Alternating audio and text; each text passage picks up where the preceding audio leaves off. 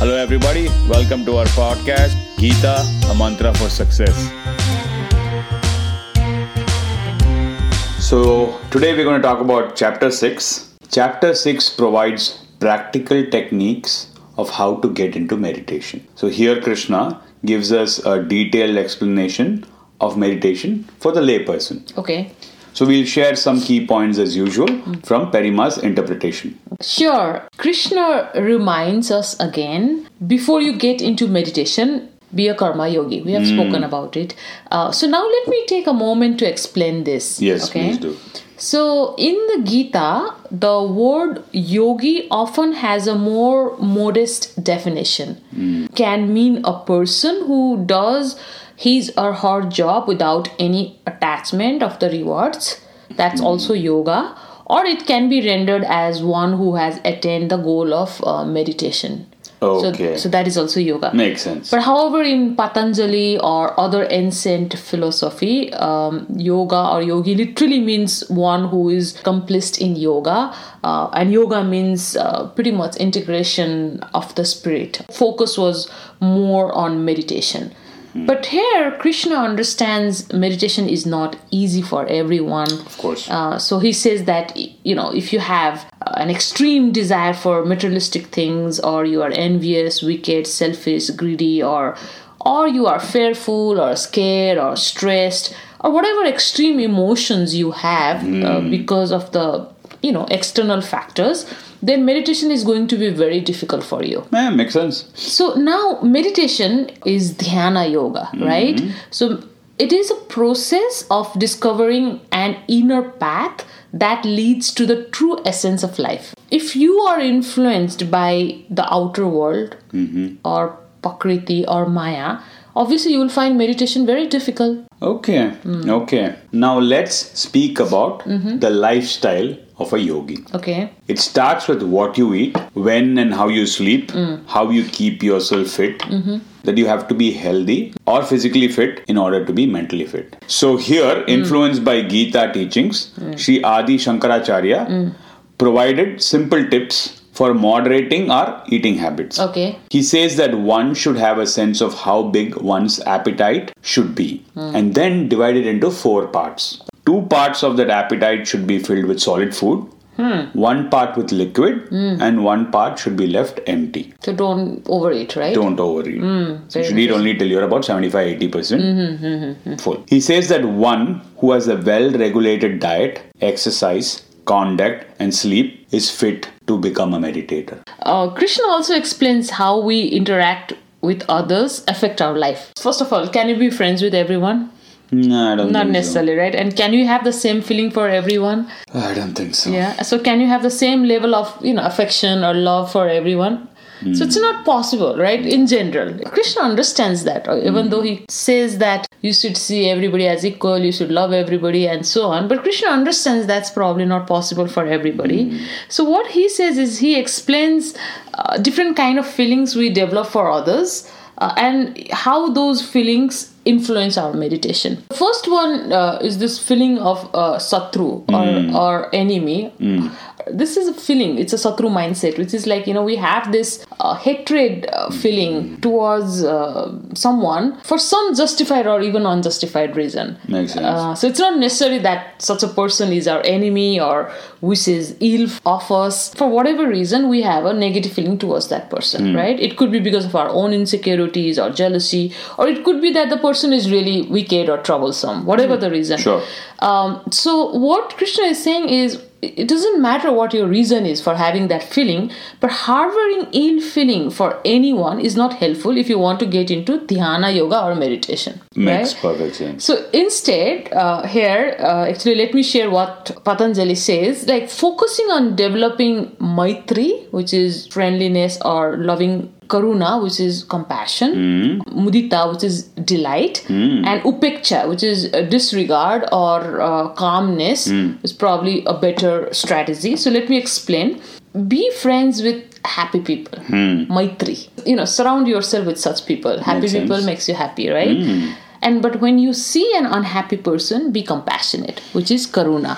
So when you see a virtuous person or a successful person, learn to be delighted. So that is mudita. And when you see a wicked or not so virtuous person, disregard them, which is upeksha. Do not let them be your satru or enemy, and do not let them rule your mind. Yeah, makes sense. Don't let them live rent-free in your mind. Yeah. Perfect. Brilliant. And I think we do the opposite most of the times, especially when it comes to gossiping and negative thinking. Right? Yeah. So that's it's satru mindset. That's satru mindset. Anyway, here are some tips about how to go about with your meditation, how to start, right? First, we find an appropriate place to meditate. Okay. A suitable spot for your practice should be clean and comfortable. Okay. Wherever you're meditating should be comfortable, should be clean, and it should be something that does not distract you. Okay. Right? Second, Krishna offers a bit of advice about holding the body, the neck, and the head in a straight line. So keep your body, head, and neck in a straight line, sitting absolutely straight with the straight spinal column, as it prevents drowsiness. Okay. The key is to control the mind and senses and focus the mind at one point, right? Basically, your mind should not fluctuate. You cannot just close your eyes and be thinking about your stress or have the Shatru mindset or think about a movie. You can't let your mind be distracted. Yeah, That's pretty much what it is. That is not meditation. Then Krishna gives practical advice, which is moderation is the path. Neither extreme self-denial or abstinence nor indulgence will aid in meditation. And there is one very interesting question in this chapter. Here Arjuna asks, what happens when you get into meditation or lead a life of a yogi and we fail? So it's not necessarily that we all get enlightenment in one life, right? We cannot be Buddha in one go. Buddha, makes sense. Yeah. Good question. So what is the use of doing all these things? What is the use of Jnana Yoga? What is the use of Dhyana Yoga? Why should we invest in it? That's the question. And I think that's a very fair point. Good question. So what Krishna says is, whatever you learn in this life, you will take that experience in your next life. So if you remember, even in Sankhya philosophy, it suggests that your Atman, when it leaves your body after you die, it takes something like some experience you had in this life, right? To some extent, I think it carries those memories or something. Exactly, it's like a memory stick. It's a flash drive. You take it with you to the next life. That's why you do Jnana Yoga. Yeah. So let me tell you a story. This probably comes from the Vedas, and I think it's mentioned. It's probably mentioned in Sankhya philosophy too. Okay. This concept is quite popular in our Hindu culture, Hindu tradition. What it says is like the Atman, the soul, exists in all species of life. Right. It's not only with human beings, that's right? That's pretty common, right? So at the time of the death, the Atman is carried by this subtle body to a new gross body, and that is according to the law of karma, right? Now, what is interesting is karma is not created in the lower species. Okay, lower than humans. Yeah, only human life carries karma. So, and now there is a perpetual cycle of repeated birth and death based on your karma, which is called samsara. Now, as per the Vedas, this ancient philosophy, there are almost, I think, 8 million species. I think 8,400,000, something like that. All humans, animals, plants, insects, and so on. Okay. So now what this ancient text suggests is, although each soul has its own unique destiny already determined at birth, human beings have some limited freedom or power to determine their future. So in other words, destiny and free will exist simultaneously, right, which means man is the architect of his own fortune. Makes sense. So what Krishna suggests here is those who die in the mode of goodness or sattva guna go to the realm of the devas or demigods, okay? And those who die in the mode of passion or rasaguna, they stay in the middle regions, that is human beings. But those who die under the influence of tamaguna or ignorance, they go downwards, which is like those lower species. So that's the rule. So what Krishna tells here is, if you are born as a human, you can change your destiny.